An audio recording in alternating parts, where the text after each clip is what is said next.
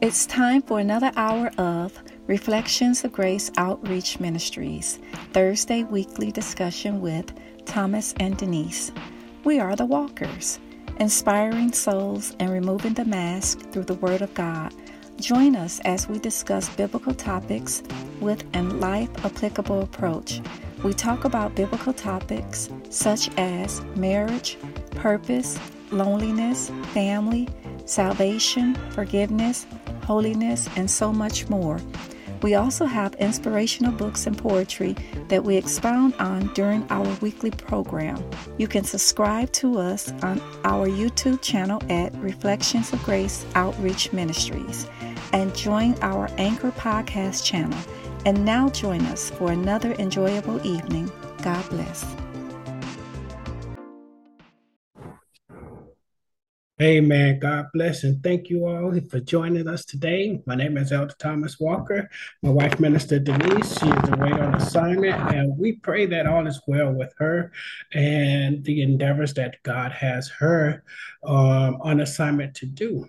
We thank God for another day. We thank God that everything has been great today and thus far. We believe that all is well with everyone that joins the call today, and we know that it's not a mistake, and it's not just happenstance that you joined us today. For we are so happy that you can join us. And I'm so glad to see Miss Keisha join us today. I'm so happy to see you. And your hair is beautiful. I love your hairstyle. It's great. It Thank looks you. wonderful. Yes, yes, indeed. Everything is good. Just happy tonight. And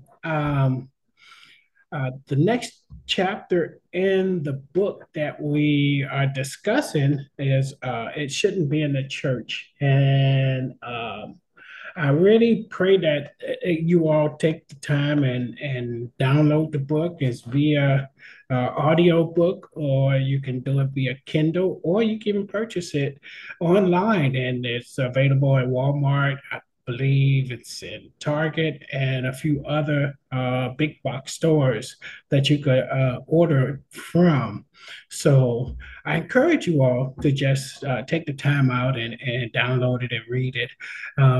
It's a lot of information that people know, and it kind of refreshes what you believe and what you think. And it's some information in the book that some people might not know, and which would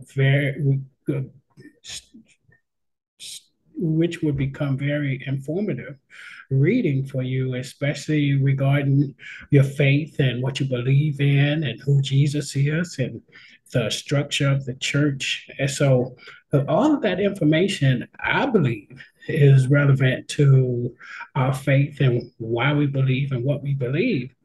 And tonight's discussion is what we're talking about is called false teaching or false teachings. So it's plural. And it means, it's very near and dear to my heart. And once you begin to read that chapter in the book, it'll really start to open your eyes a little bit to the things and areas that surround you. And I'm not talking about in the book a specific person or a specific church. I'm not talking about a specific denomination. I'm not talking about a specific um, um, worldview. I'll put it like that. What I'm talking about in the book is the spirit of false teaching. So, with that being said, I want you all to understand when we go through the points of interest during this discussion to really kind of picture in your mind the spirit of what I'm talking about as much as or more than the person or the persons that you may have encountered in your life, because we all know that the spirit of a man is what drives their motivation, and the spirit of a man is what motivates them to do certain things. So, with that being said, you know, talking about false teaching tonight should be something that no one should get in a place, get offended by or feel as if someone's talking about or against something that they have learned to love and endear themselves to, because it's not the religion that we're talking about. We're talking about the relationship. So we have to always keep that in mind moving forward. And I encourage everyone that are avid book readers or people that like to take the time to do research and talk and discuss things, you know, look beyond the wording and find the context of what a book is trying to say, the background, the interpretation of it, what it truly meant to the writer when he wrote the book, as opposed to, oh, he said this or he said that right out the door, and then a person kind of gets in their feelings about it. So, I want you to know that everything that's written and the book It Shouldn't Be in the Church, the saga continues, is a book of love and a book of empathy and a book of compassion for each person that believe and profess a life in Christ. It's important that we understand that as you read this book, because it's not a I'm gonna jump and shout and I'm gonna feel good when I read it, and you're going to start speaking in unknown languages because it can touch you deep down in your spirit. It's a book that asks questions, and it poses areas of discussion to where when the topic comes up, you will have something viable to say, or you would have something to discuss with other people, because it's relatable to their circumstance or their situation that they had or have or are encountering at that time. So I want to say God bless you all and thank you all for joining with us tonight. And I'm going to open with a word of prayer before we start in. Father, we thank you for another day. We thank you, Lord, for Keisha joining us tonight and her family. We thank you, Lord, that you have been such a great inspiration to each of us. I ask you, Lord, to give us strength, give us guidance, and give us courage to continue to move forth, to proclaim the gospel, the good news that you died for our sins and you rose on the third day and you are the Son of God and you have all power in your hand. And we believe that you came to redeem and save us from our sins. So, Lord, we accept you as our Savior as we continue to move forth. And we pray that you decrease the inner man, the natural man in us, and increase your Holy Spirit in us as we continue with our discussion. These are all the blessings we ask in your name, Jesus. Amen. Amen. So tonight, what we're going to talk about, like I said again, false teaching. And a lot of people, we hear those words very vehemently in the church circle, or like I call the church circuit. And some of them are very offensive when you hear it. But you have to understand why it's offensive to some and not offensive to others. And it might be offensive to others in different ways because maybe they have become affected by the false teachings or the spirit of the false teacher, that has attached themselves into your lives. So in this book, it's a section that talks about nothing but false teaching. And there are so many invaluable points of information that a person can gather from it and out of it when you read it. I'm just going to touch on some parts. And mind you, like I said in the beginning and the introduction, please take to mind and take to heart the spirit of what I'm talking about, not the person or the place or, that you may have encountered or experienced in your life, but the spirit that that has guided you to those situations and the circumstances that cause you to be aware of what's going on. So, with that being said, false teachings are destroying the hope of a better existence in Jesus Christ. When we think of false teachings and how it continues to keep us trying to earn our freedom through works and submission to the power of man, we can see the evidence in the church, the temples, and the parishes that false teachers are not preaching about justification by faith, or hope is our greatest weapon against people, places, or things that try to hold us in legalistic bondage. False teachings has substantially destroyed the body of Christ and ravaged the foundation of Christianity until irreconcilable proportions. The Bible did warn us of this impending catastrophe and how it would dare to destroy the integrity of the called out believers. In Matthew, the 7th chapter, and the 15th through the 16th verse, it plainly tells us these times when it told us that we have to beware of false prophets who come to you in sheep's clothing, but inwardly are ravenous wolves. You will know them by their fruits. So I'm going to stop right there. That's one of the points of interest that I want to talk about.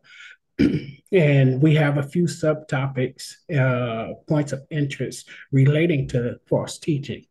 Now, with false teachers or false teaching, you know, it has destroyed the very existence and the foundation of hope in the body of Christ. And the reason why that is important to note is because when false teachers are allowed to start their own church, when they're allowed to start their own denomination, and they're allowed to start their own network or conference, you know, you have to think in terms of when the false teacher is gathering all of his what they call team together.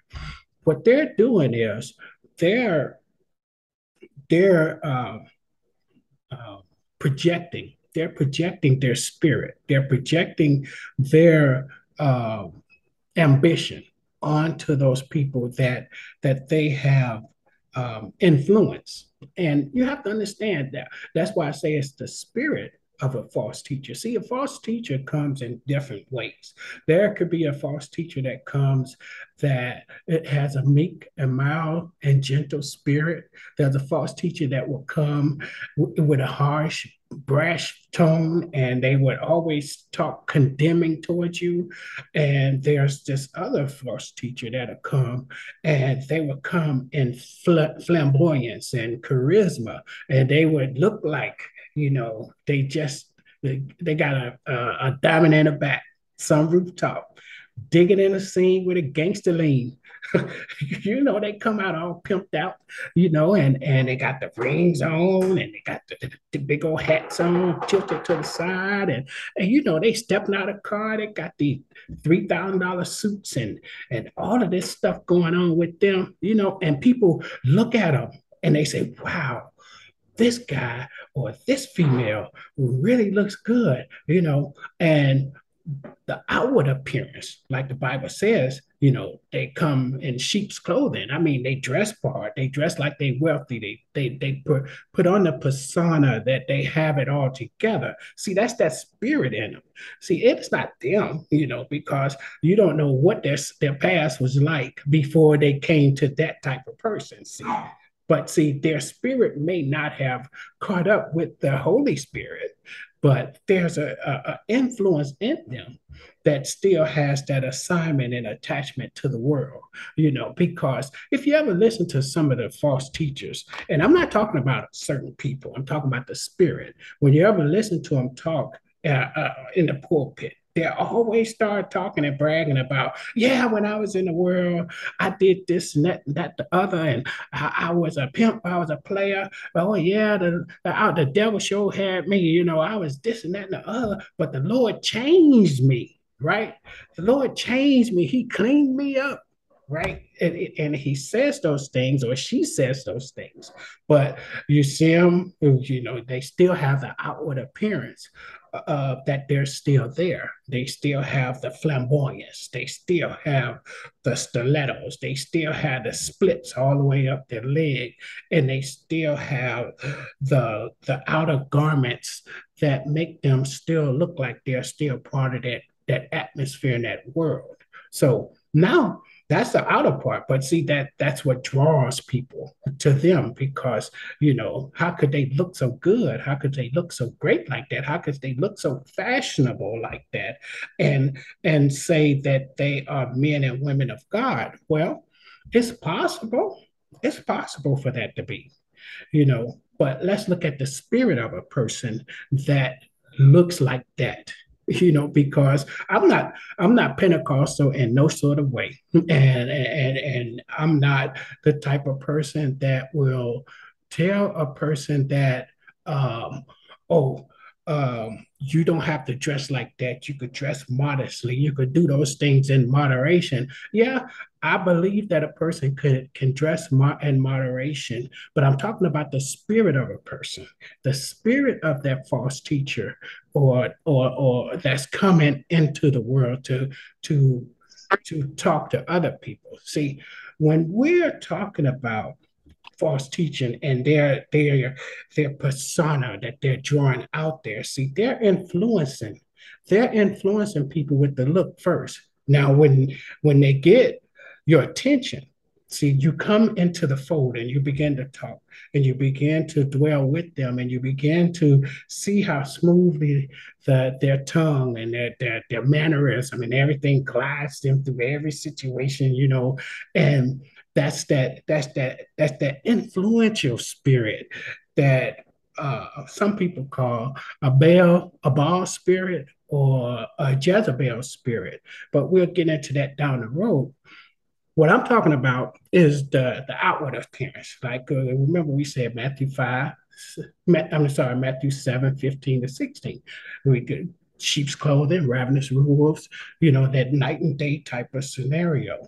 Now, when false teachers come, it's their spirit that people see because they're influenced by the flamboyance or they're influenced by the wording or how they say their words or pronounce or enunciate their words to the place where they really sound as if they're really educated. They're really learned.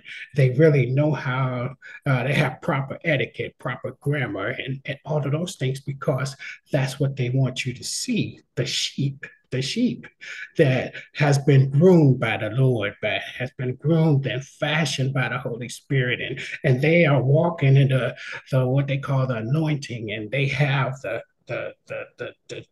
drenching of the Holy Spirit all over them, and the look. Now we're talking about the look.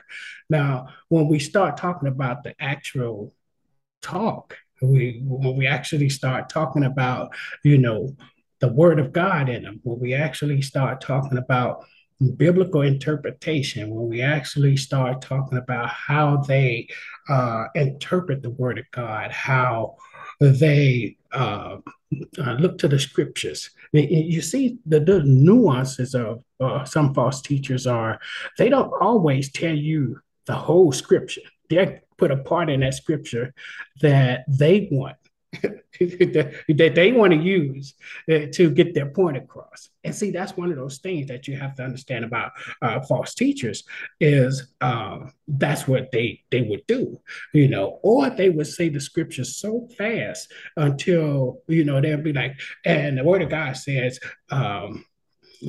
obey them to have food over him. Praise the Lord.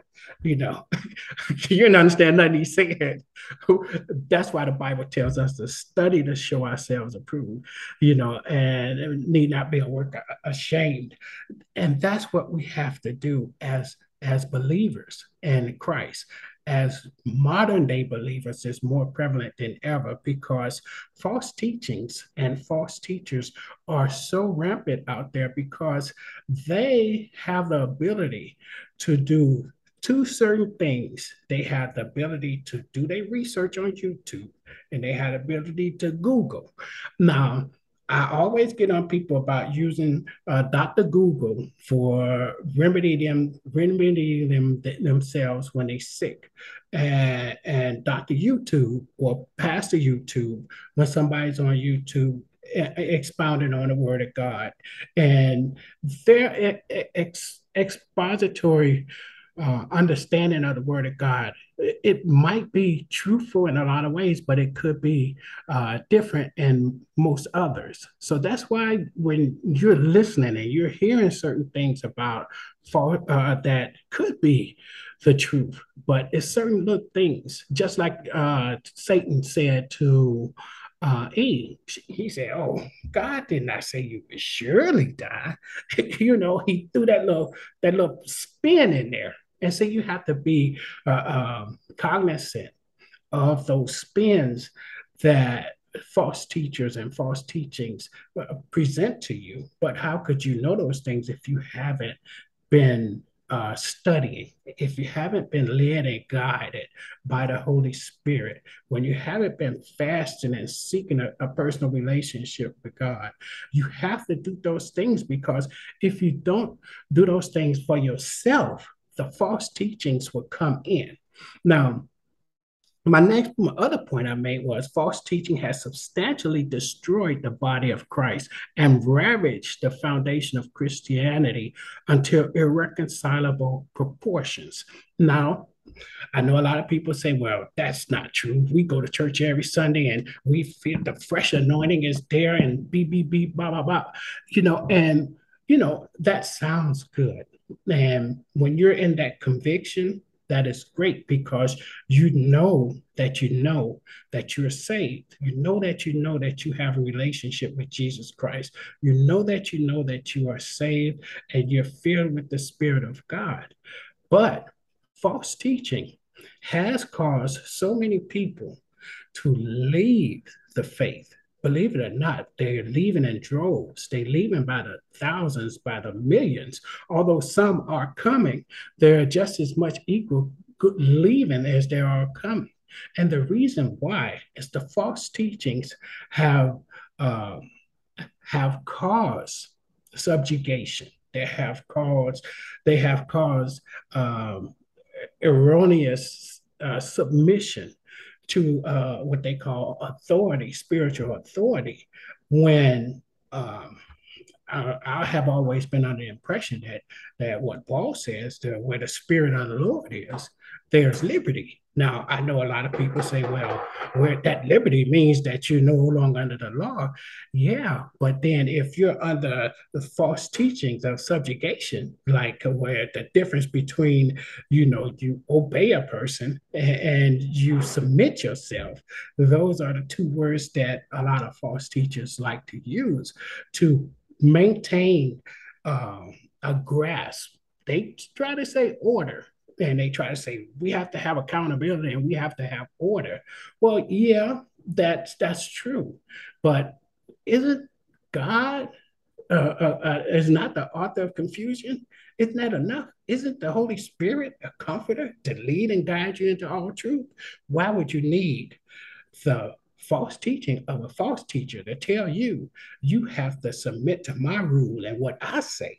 And then what really gets everyone and which people should pay attention to is when that person or that spirit gets in front of the congregation and says, if you don't like it here, you can go get your own church, or you can go get your own ministry, or you can leave. Now, right there, I have questions for, because if the Bible tells us and Jesus says there was a certain man that had 99 sheep and one was lost and he went and found that one sheep, why are you, person, individual, spirit, telling that person to leave? Now, is that godly? Is that in the realm of sanctification? Is that in the realm of holiness? Does that work in the spirit of righteousness and holiness according to the Great Commission? The Great Commission says, go and and tell everybody about Jesus Christ, baptize them in the name of the Father, Son, and Holy Spirit. But yet you just told somebody in your congregation because your spirit got riled up. Now, I'm not talking about the Holy Spirit, because the Holy Spirit draws, but that other spirit that drove that person away, and you're telling that person, you got to go, because right now we have a conflict of interest because you don't agree with what I'm saying. And because you don't agree with what I'm saying in the house of the Lord, that we're all supposed to be called out believers together. We're supposed to be on one accord with these things. Now, the one accord goes both ways. Now, you can't be on one accord with only your cord sticking out there. We both got to have a cord going back and forth. It has to work this way. It has to work that way and then work this way. See, and what I learned is the Spirit of the Lord works vertically and then it works horizontally for us leaders because we have to get the pull down from God first, and then we have to stretch it vertically. I'm sorry, horizontally to the members so that they can grow and go and grow. And that's how you know that you're in a place that's being led by the Holy Spirit because you see the evidence of growth. You see the evidence of the refreshing anointing on everybody. See, because it has to come from the leadership first.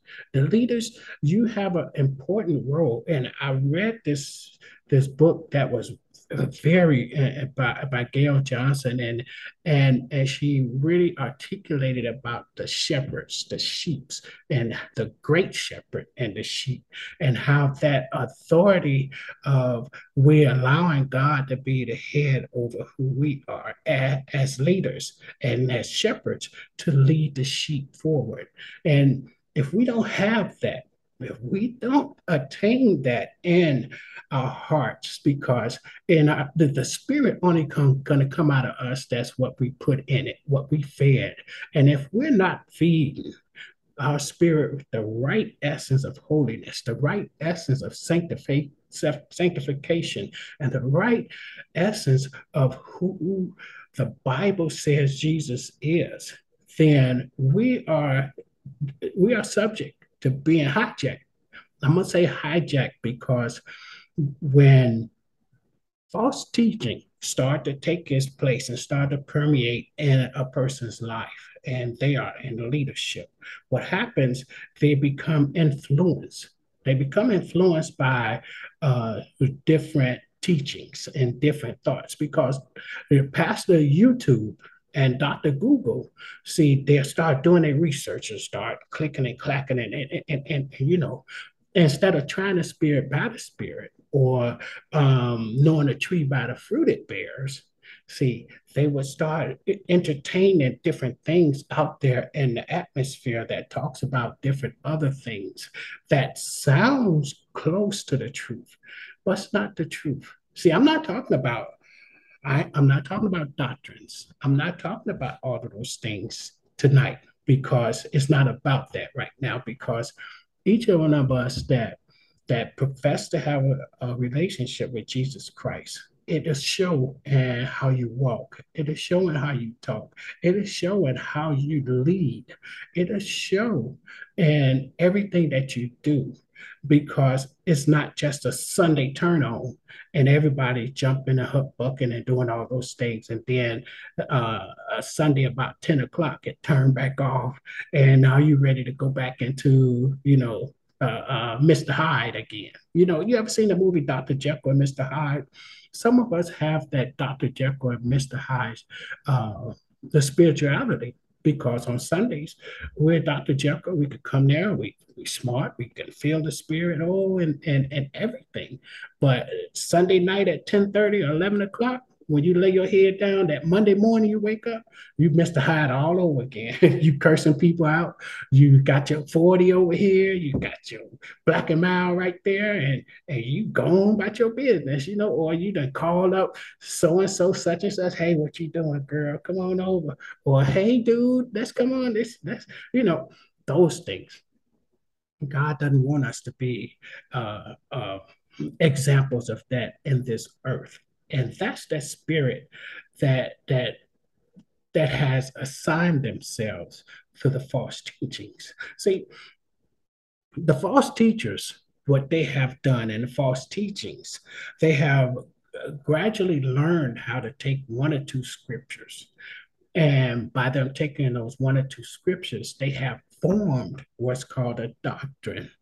And like last week, we talked about the doctrines. We talked about how the Quakers didn't like certain things about Protestantism. So they took a portion of a scripture out and they formed their own doctrine. And what a doctrine is a belief or a set of beliefs held by an organization about the best or right things or ways to do stuff.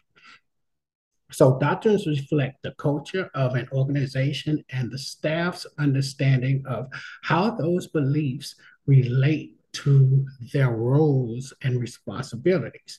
So, okay, now those doctrines are the things that once a false teacher or someone that's in that in that capacity decides that they want to build their own church or they want to build their own network or they want to build their own denomination, what they do, they would go into the Word of God and they would say, okay, now here's a good one right here.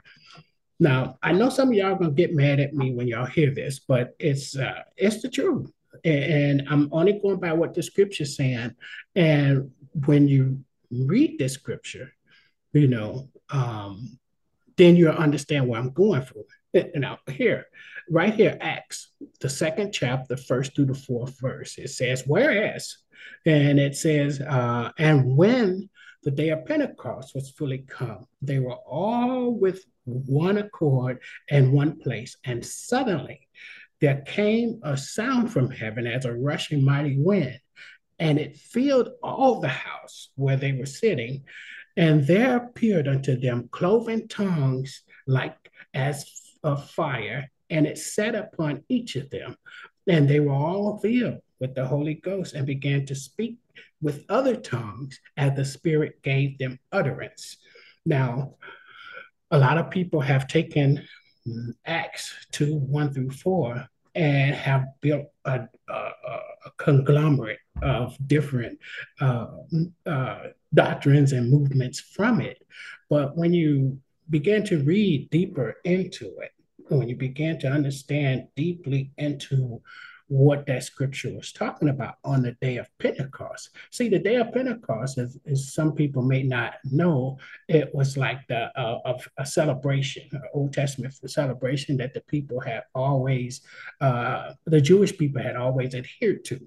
But also there was other countries and other nationalities that came to celebrate, just like when we have like 4th of July Day here in America. It's not just the American Indians celebrating 4th of July or just the Black Americans that celebrating the 4th of July or the white Americans and European and Chinese. And, it's everybody that, you know, profess to be Americans, they celebrate that Independence Day in some shape, form, or fashion. So, in that same context, there were different other nationalities and races there, and on the day of Pentecost, the disciples was in the upper room, and suddenly a rush of mighty wind came. I can imagine during that time it was some time had passed the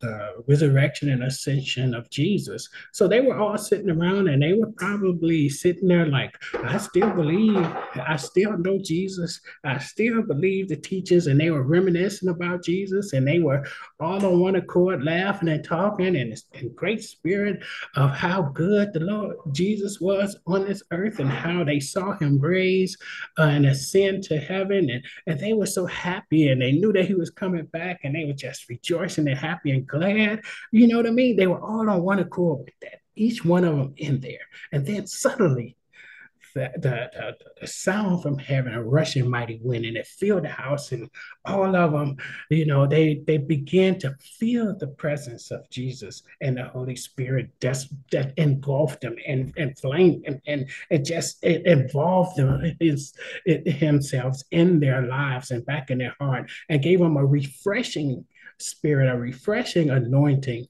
in their belief.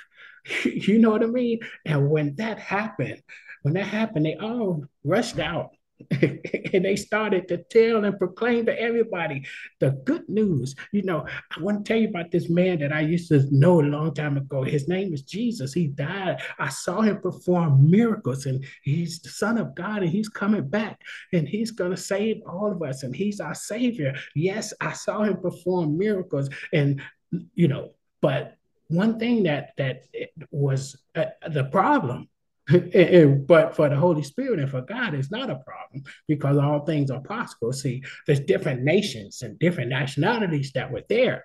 See, they had to get the gospel too. They had to understand they were rushing out of the room to tell them.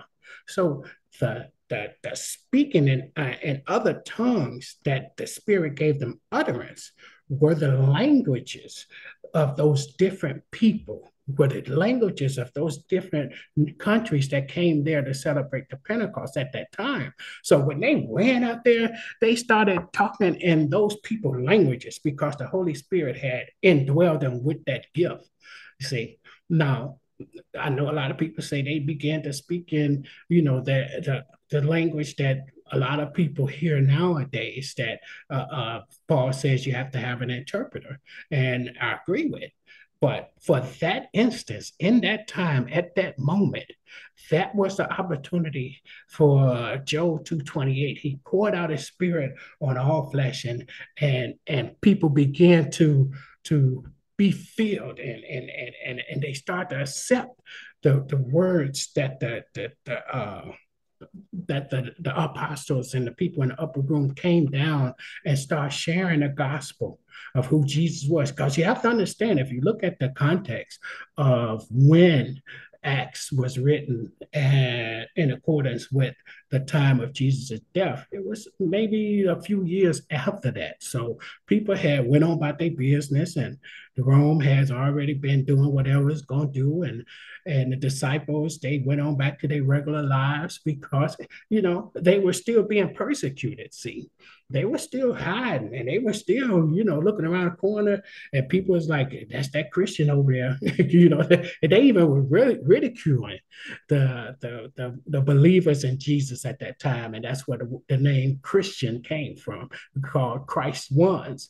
So I talked about that last week. So you have to understand the background and how all of this kind of played its part into the upper rooms sequence, because now the Spirit filled them, and the Holy Ghost began to speak through them in the other languages so that they can go out and tell what their experiences was when Jesus was there, when Jesus performed the miracles, when Jesus died and they saw him resurrected. See, nobody probably had remembered that. It had passed and went and gone, or whatever the case was at that time. So when that fresh anointing came on them, they had to renew it. He renewed the spirit within them, the right spirit within them. Because they may have been sitting down there scared. They may have been sitting down there like, well, I'm gonna move to another country. I can't deal with this no more. Yeah, Jesus is gone, but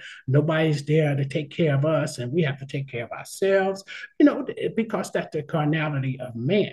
That's the carnality. See, you got to understand, before this carnality this transformation, and on the day of Pentecost, they were not filled with the Holy Ghost. They were not filled with the Holy Ghost at that time. So they didn't have those things to really lead and guide them and structure them and keep them going, you know. So when this happened, it renewed their strength, it renewed their faith, and they went out and started talking about Jesus. And the scripture goes on to talk about how they thought people was drunk, and they thought these people can't, these men were drunk. And somebody said they're not drunk, they just filled with the Spirit. And I'm paraphrasing this because I'm trying to put it in the context to where when we are talking about this day, we're not talking about uh, the language that a lot of people are professing that is the evidence of of being holy or being sanctified, because some false teachers have built their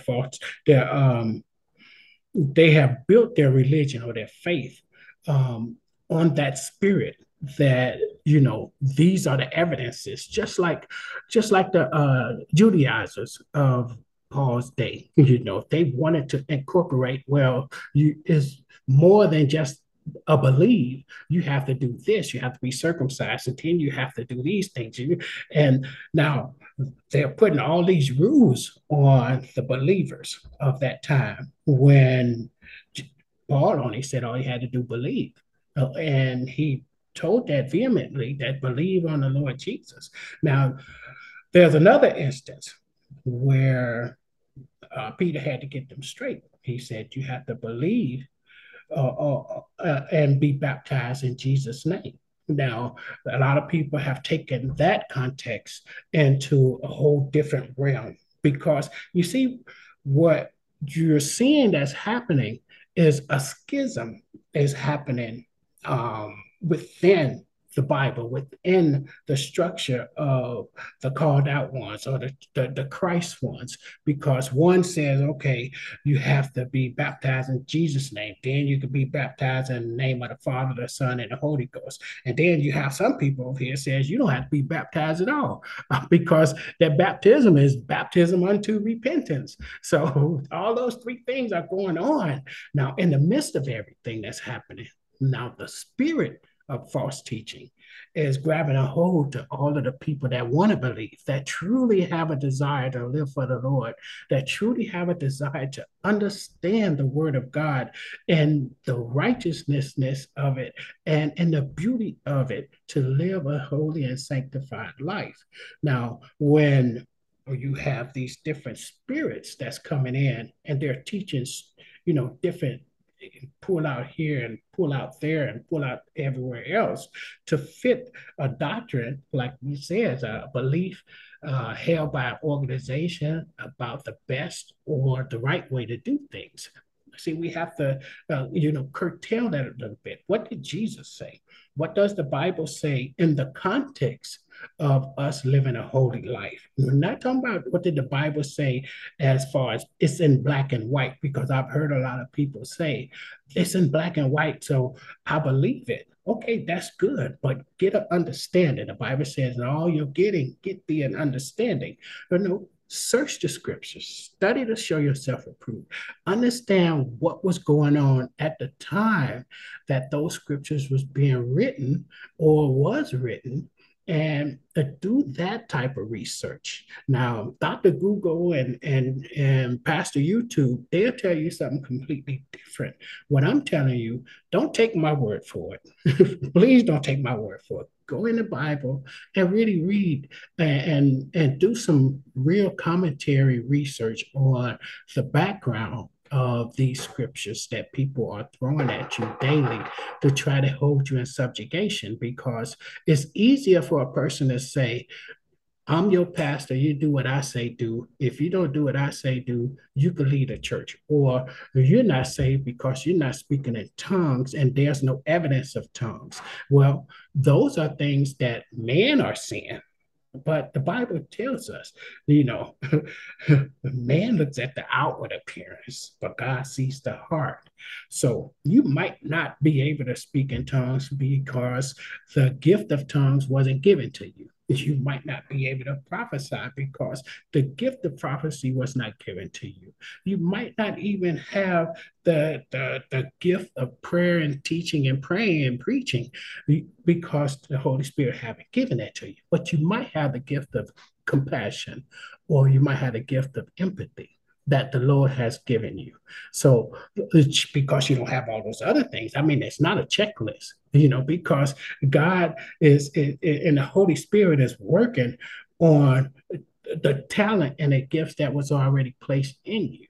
So when you have that spirit that comes against you and say, "Oh, you don't have this, you don't have that, go sit over there until you get it," or "We gonna lay hands on you until you get it," you know, can't no man or in any other spirit on this earth indwell and fill you with the Holy Spirit, but the Holy Spirit and God.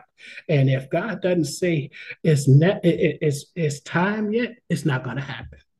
And so, how did that make us feel? Well, the false teachers and the false um, um, leaders, what they would do, they would impose what's called spiritual witchcraft on you, meaning that they would hold you in spiritual bondage because they would always make you feel as if you owe them for allowing you to sit in their congregation, or you would always owe them for being with them, and they would make you feel as if you have to do these things, you have to perform these things, you have to uh cattle down to them, and what they say is law. And how are you going to learn unless you be taught, and how are you going to hear without a preacher? Those are scriptures, true, that last, but at the same time, there's a certain thing as study. There's a certain thing as build a personal relationship. There's a certain thing as, find your relationship with Jesus Christ. Ask the Holy Spirit to indwell and infill you the same way that he indwelled and infilled the original apostles, because the spirit of witchcraft is really prevalent in the church, believe it or not. And a lot of people think that, the witchcraft is people walking around with that old lady with the hat on, and they got the crooked and they got the cat and teeth all knocked out of their mouth and they look all ugly with warts. That's not, that's, that's not what it's talking about. See, our words are forms of witchcraft, and the rebellion of against God's plan for us is witchcraft, because what we're doing, we're telling God that we don't need his guidance, we don't need his understanding, we don't need his influence in our lives to live according to the way that we want to live. So that's rebellion, and rebellion is nothing but sin. And when we come under spiritual witchcraft in the church, that means that the influence of that false teacher or that false leader, now he knows your weak spots, he knows your weaknesses now. So now he starts to, or she starts to permeate those things. He starts to, or she starts to bring those things up against you, and they begin to hold you in some type of spiritual bondage, where you might feel that, okay, the Lord is really breaking curses off your life, that you've been fasting and you've been praying and you've been really believing God for a miracle. You're really, living a life and you're trying your best. You try your best to live saved and holy as the Lord and the Holy Spirit gives you. What that influencer false teacher says, "Well, you ain't got that yet. I ain't seen you speak in tongue yet. Well, I don't believe that. I don't. You have to keep praying, keep praying. The Lord didn't show me that yet. Okay, so the Lord didn't show you that, but the workings, the inner workings, and the feeling, and the transformation and a renewal through the Holy Spirit in your life is taking place. People outside of you, everywhere outside of you can see change. I mean, they could see the anointing of God on your life. They could see the transformation through the Holy Spirit in your life. But then you have this person telling you, that's not it. That's not it. Go sit down. You need to go pray more, or you need to come up here. Let me lay hands on you so you can get baptized in the Holy Spirit and you can start speaking in tongues. Because that's the only way I'm gonna know that you say that you on just in the same board that I'm on, that we in the same boat. And when I hear you speak in tongues, that's when I know that you got evidence. That's the evidence. Now, when that happens, what does that make a person do that wants to believe so greatly into to being in a community of believers, especially when you got good music, you got nice, pretty people walking around, and you have, all these things they have longed for, and they see all this thing. They say, "Oh, Lord, thank you for sending me to this place. Oh, I love this church. I love this place. I'm gonna do all I can to stay here." Now, but now you have, you know, the spirit of the false teacher and the demonic influences telling you you ain't got it yet. I need to lay hands on you till you get it, or you have to go over there in the Terry room until you get it, until you speak in tongues. Now, what's going to happen? The carnality of a man is going to come and say, okay, do I don't feel this Holy Spirit. I don't feel this speaking of tongues. I don't feel that manifesting in me. So what do? I don't want to get kicked out. I don't want to get ostracized. I don't want to get set apart or set aside from where I'm at now. So what am I do? I'm gonna fake it. So they go to Pastor YouTube and they Google speaking in tongues. And what they do, they start practicing. They start practicing and they start practicing these keywords and they start practicing the way it sounds and they start understanding how to use the body languages with it. And before you know it, you know, they're ready now because this time when they go to church, they're going to have that evidence. They're going to have that evidence and it's going to sound just like everybody else, because they done learned how to mimic it. But, does that really help them in their growth and their development as men and women of God?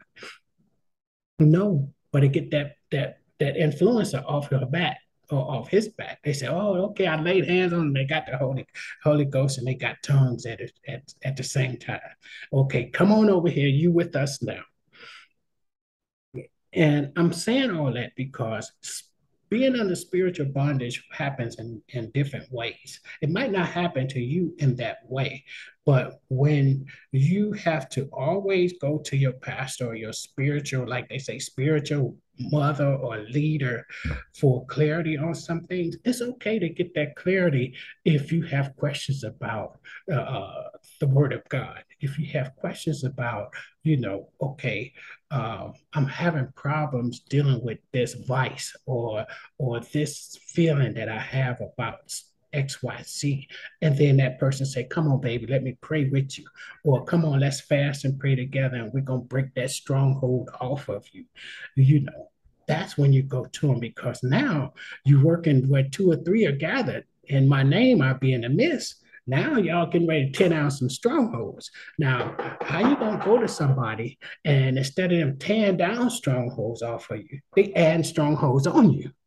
You know, just something that's wrong with that picture. And that's where a lot of people in the 70s, 80s, 90s, and early 2000s felt. And the reason why they felt that way is because what was implemented or established or introduced into the church world or what is called covering theology or what's called the shepherding movement. Now, a lot of people say, "Well, what is that?" Oh, that's, well, Jesus is great shepherd. Yeah, yeah, Jesus is the Lord and shepherd. But let's talk about this movement that was going on. And a lot of people that's not past their 50s or 60s, you know, that's all they know. That's all that they've known the church to be about is the shepherd movement and the covering theology. And in this book, it gives a great summation of what the shepherding movement is and covering theology. And all of that associated itself to the charismatic movement, which it happened and started in the 50s and the 60s. And the shepherding movement was a movement where these 5 or 6 people got together, 5 or 6 men got together, and they decided that they were going to form their own type of revelation into what the Holy Spirit does and what it means to be charismatically saved or under the Pentecostal guise. And one of the people that were one of the founding members were called, his name was Derek Prince. Now, if you want to Pastor Google's or Pastor YouTube summit, Pastor Google or Pastor YouTube Derek Prince and Shepherding Movement, or even the covering theology. And it will give you a lot of information on the vices of what those two things were. Because right now, what the shepherding, what the terms spiritual covering and everything that came from the shepherding movement and covering theology. It's what everyone hears nowadays because in the 80s and the 90s, that's what you hear a lot of people talked about. Okay, who's your covering? Do you have a spiritual covering? Who's your overseer? And all those things are things that have worked itself into Christianity and the Pentecostal faith and the belief system that we now live up under today. Now, don't get me wrong. I'm not saying that that it wasn't good for something. What I'm saying is, even its own leaders, its own established people that had indoctrinated it into the Christianity had renounced it. They have renounced it. If you go out and start reading on Pastor Derek Prince, and he had like 5 or 6 other people that had established this in the Christian movement, it would tell you that it became a tool to subjugate. It became a tool to make people submit to the authority of their leadership. Now, does that sound kind of familiar? Well, yeah, it is familiar because it's still going on today. And so the shepherding movement, it was tailored with the covering theology, and they believed that a congregant was not saved unless they were baptized in Jesus' name and then baptized in the Holy Spirit with evidence of speaking in tongues. This is taught by many of the believers as spirit baptism. So when you hear these key words, I go into a little more detail with what spirit baptism, the covering theology, and the shepherd movement is in the book, because it's important to know that our faith and our belief in Jesus is so important to that we have to believe in the scriptures. We have to believe in the word of God. And most importantly, we have to believe that we can have a spiritual relationship with Jesus Christ through the Holy Spirit, because the Holy Spirit comes to lead and guide us into all truth. So if we have the Holy Spirit spiritually covering us, what do we need a man for? That isn't that just similar to the children of Israel that went and said, "Give us a king so that we can have a king to rule over us." We don't need kings anymore. We don't need those established entities to rule over us when we are governed and sanctioned and led by the Holy Spirit. Now, this is not saying, okay, you don't need to go to church. This is saying, understand that the church needs to resort back to what is the established basic foundations of what our faith is. Jesus. Jesus died for our sins. Jesus rose from the dead. Jesus sent the Holy Spirit to lead and guide us and to comfort us. Jesus did all these things, and signs and wonders follow the 70 that he sent out. You understand what I'm saying? We have to understand the core essence of what Christianity is and the foundation of who we are as believers are believers in Jesus, not a denomination, not a doctrine. Is definitely not a person that gets up there every Sunday and holler and hoop and all those things. And then you're held in submission to that person. Because when we are submitting ourselves to that leadership, and I'm going to say this out of love, when we're submitting ourselves to that leadership, that leadership has all the answers for you, then what about God? You're leaving God out of the equation.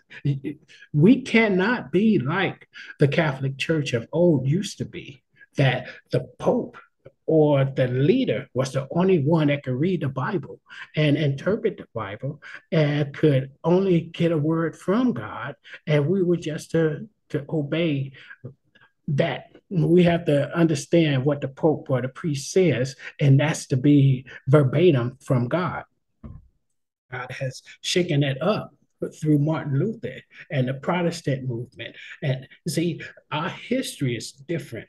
And the way that we should connect to God and connect to our church has to be different than the way the Roman Catholic or the Catholicism and the hierarchy of, okay, I'm in charge and everybody up under my pyramid has to obey what I say. And if you don't obey what I say, you're out of order. What order is that? That's man's order. Because God, when Jesus sent the 70, he sent them, he said, don't take no food with you, don't take none of that stuff with you, because he wanted them to see that when they're doing right by the Lord, by God, when they're in obedience, walking in obedience, nothing can be withheld from them.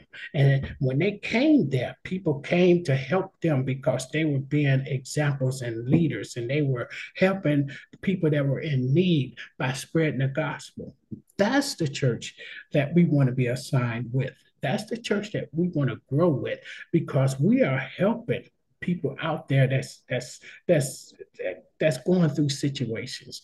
We are helping people through the indwelling and infilling of the Holy Spirit. And the Holy Spirit does not need to be tested or verified by anyone, because you know a tree by its fruit.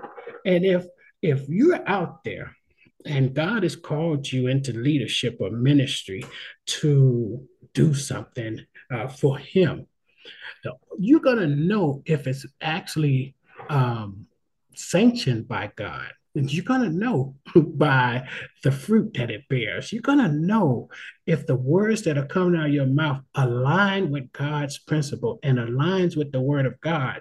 And if it doesn't align with the word of God, and it doesn't align with God's calling and what he has called you to do, then that's when you have to take a seat back and say, okay, I need to go back and I need to figure, did God call me with this? Because what God calls us come without repentance, and what He instills within us, it's a blessings associated with it, and you could see blessings, you could see peace, you could see the peace of God that comes through when we're talking, when we're teaching, when we're ministering, when we're evangelizing, when we're preaching, when we're teaching, when we're prophesying. We're going to see love coming out of that. And that's what Paul was saying. You can have all those things, but the greatest of these is love.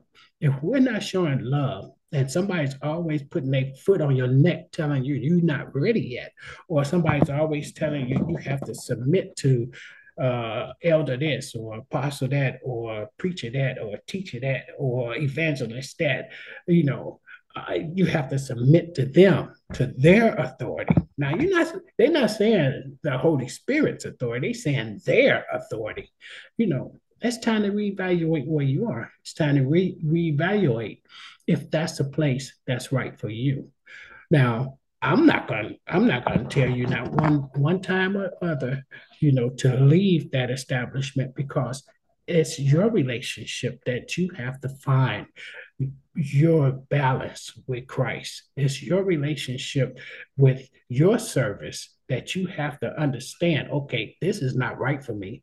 I need to move forward. Okay, Holy Spirit, show me what I need to do in order to draw closer to you and not man. See, once we learn that we have to build that relationship with Jesus Christ through the Holy Spirit first, then whenever man come against us, we already have the affirmation through the Holy Spirit that he is with us through all things. So a lot of times, that gets mixed up in it, because you have the spirit of Jezebel, the influence spirit on those leaders, that will seduce you, that will entice you, to say the right words to you, to get you to have your guards down, to get you to think that, okay, they have all the answers because of how they look outwardly. But on the inside, what fruit are they really uh, cultivating with you? What way are they really showing you that you can grow too? And you don't have to grow with them. That you are just there to be watered, so to speak, because Paul says he plant, Apollos water, and God gives the increase. So you should be in a church. You should be in an establishment. You should be in a place where you're being watered through the word of God, and you're growing roots in your faith, and you're building up those branches of love and faith and the gifts and the fruits of the spirit within you, so that God gives the increase down the road when he says, I'm saying what God says, it's time for you to move on, press on forward, to establish roots, to branch out and minister and witness and evangelize to others, because you've been poured into enough here. And you only gonna know a tree by the fruit is bare. So if you're under a leadership that's always telling you that you ain't ready, you submit to authority, you have to work in my ministry for 10 or 15 years before I see that you have good fruit. Well, what fruit is that? That's the fruit of servitude. Is that the fruit of subjection? Is that the fruit of having a stronghold around your neck? And then when that person gets so tired of working up under that leadership, they just fall out and just fall away from God and say, I'm not going to that church no more. How many people? And during the course of this week, I encourage you, ask some of the people that used to go to church, why did they leave? Why did they stop going to church? Why did they stop fellowshipping? And they will all have a story, and it won't be about God. You know what it'll be about? They'll all have a story about that church did this, that church did that, that leader did this, the pastor did that, the first lady did that. These are the things. That's why I don't go to church no more. Now, they not renouncing God. Most of them not renouncing God. Most of them still love the Lord. Most of them still want to have a relationship, but they're afraid to come into a sanctuary or to come into the house of God, because they've been burnt. They've been subjugated. They've been spiritually abused, put in spiritual bondage by the leadership, by the people there, by that they've been inflicted with spiritual witchcraft. Did you know that there is a such thing as Christian witchcraft that's going on, that's very prevalent in the churches today? So I encourage you, these things. Now, I'm not going to Dr. Google with this. I'm or Dr. or Pastor YouTube.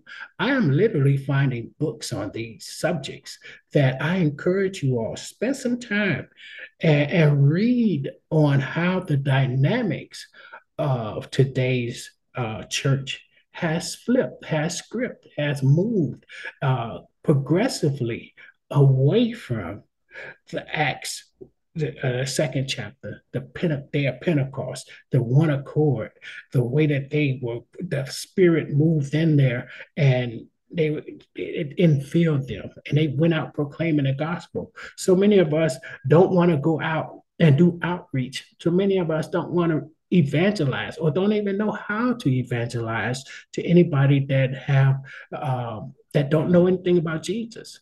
A lot of people, they'll see people and they'll look at them and they won't even evangelize, say, hey, Jesus loves you. God loves you. I love you. Don't you know that God has a purpose for your soul? God has a plan for you. They'll know that in their heart because that's what led them to Christ. But they won't tell anyone else because they're afraid that the pastor will get upset with them if they invite somebody to the church that's not saved already or not paying tithes or not paying offering. So we have to really be representatives of love and grace and mercy when we see others.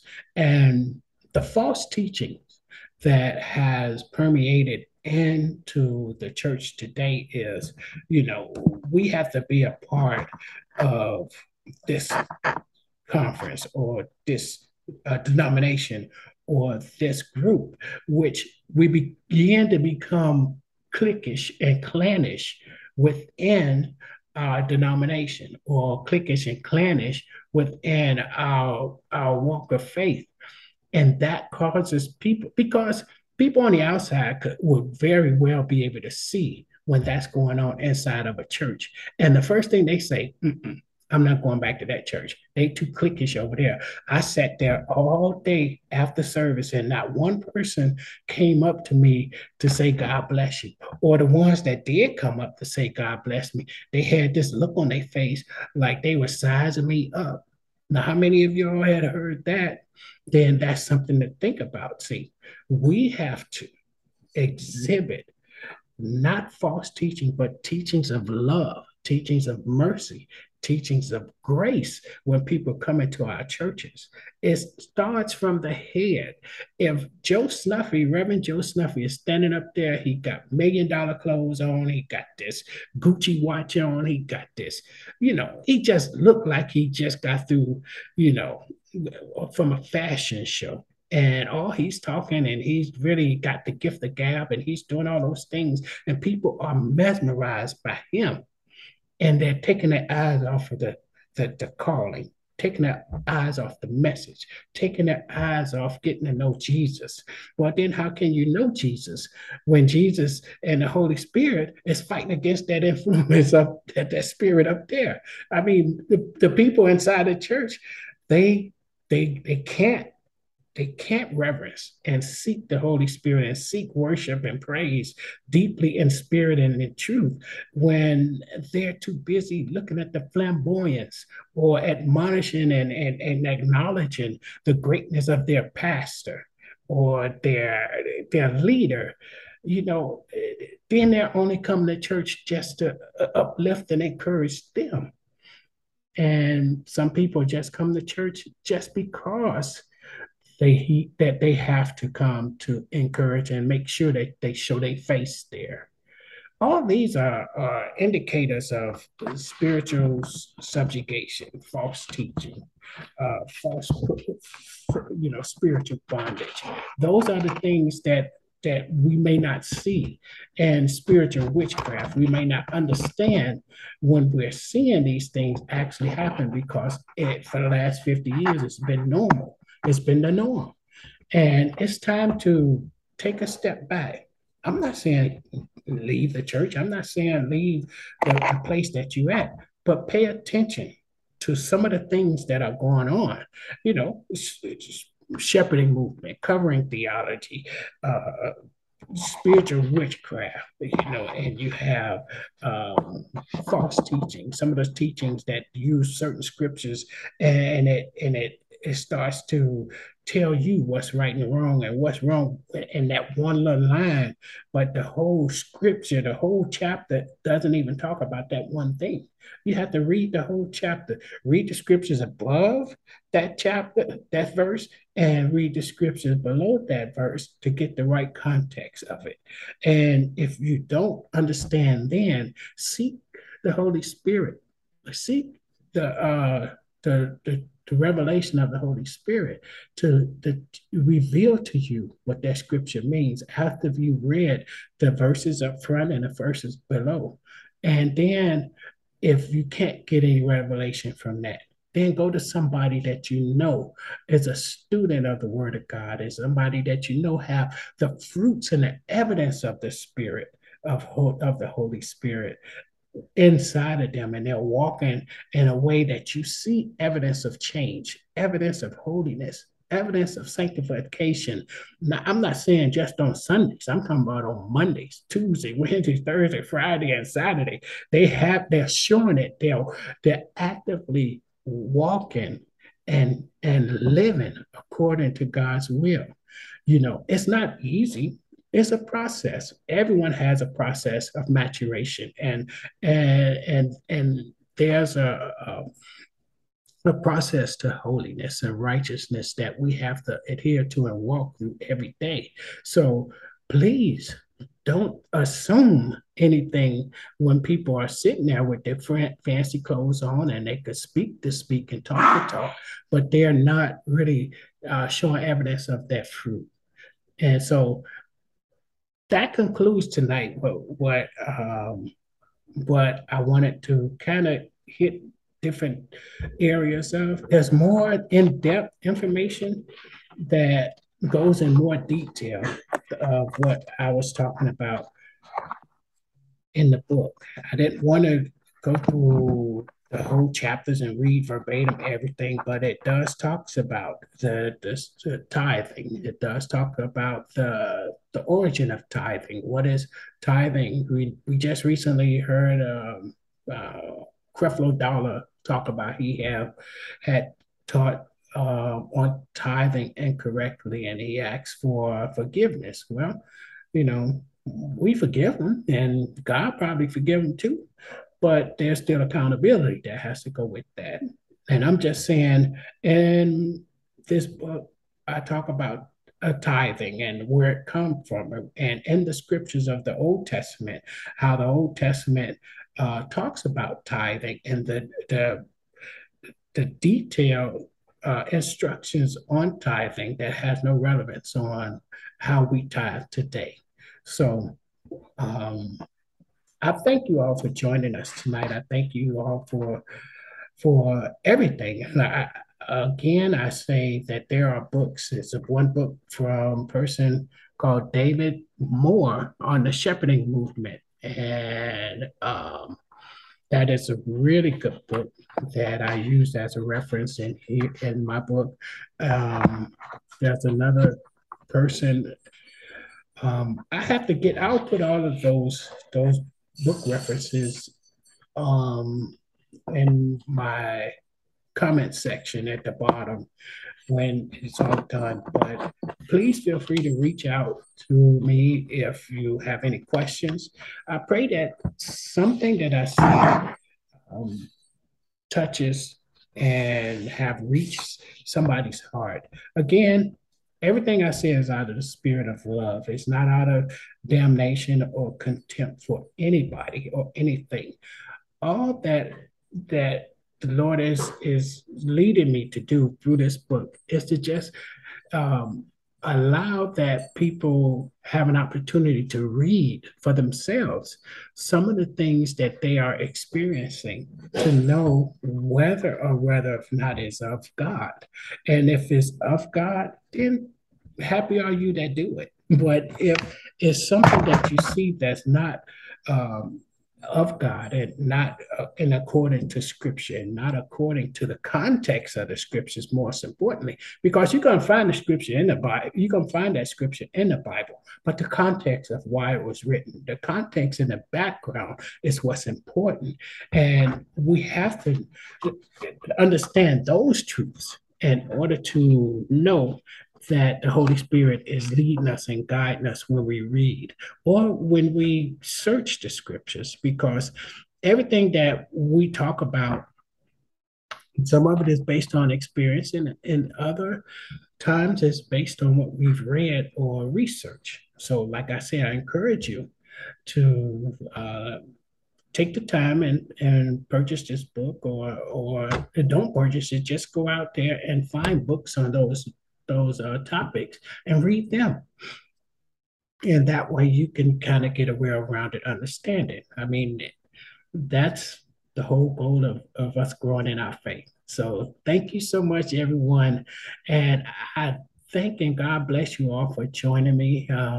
And I want to encourage everyone that joined in. If you have any words that you were going to say before we close out tonight, it'll be, I'm going to allot this time for anyone that has anything to say.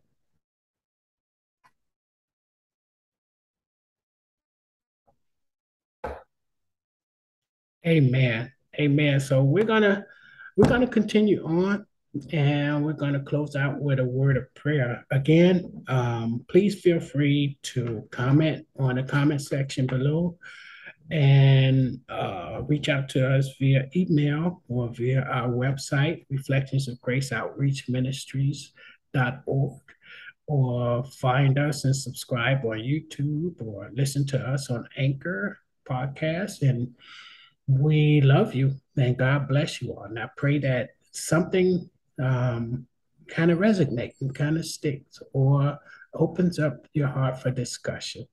Amen. Amen. Father, we thank you for another day. We thank you, Lord, that you've been so good to us. We ask you, Lord, to strengthen us as we continue forth. We ask you, Jesus, to continue to reveal yourself in our lives, and those that are on the call, we ask you to strengthen them and keep them, Lord, in perfect peace.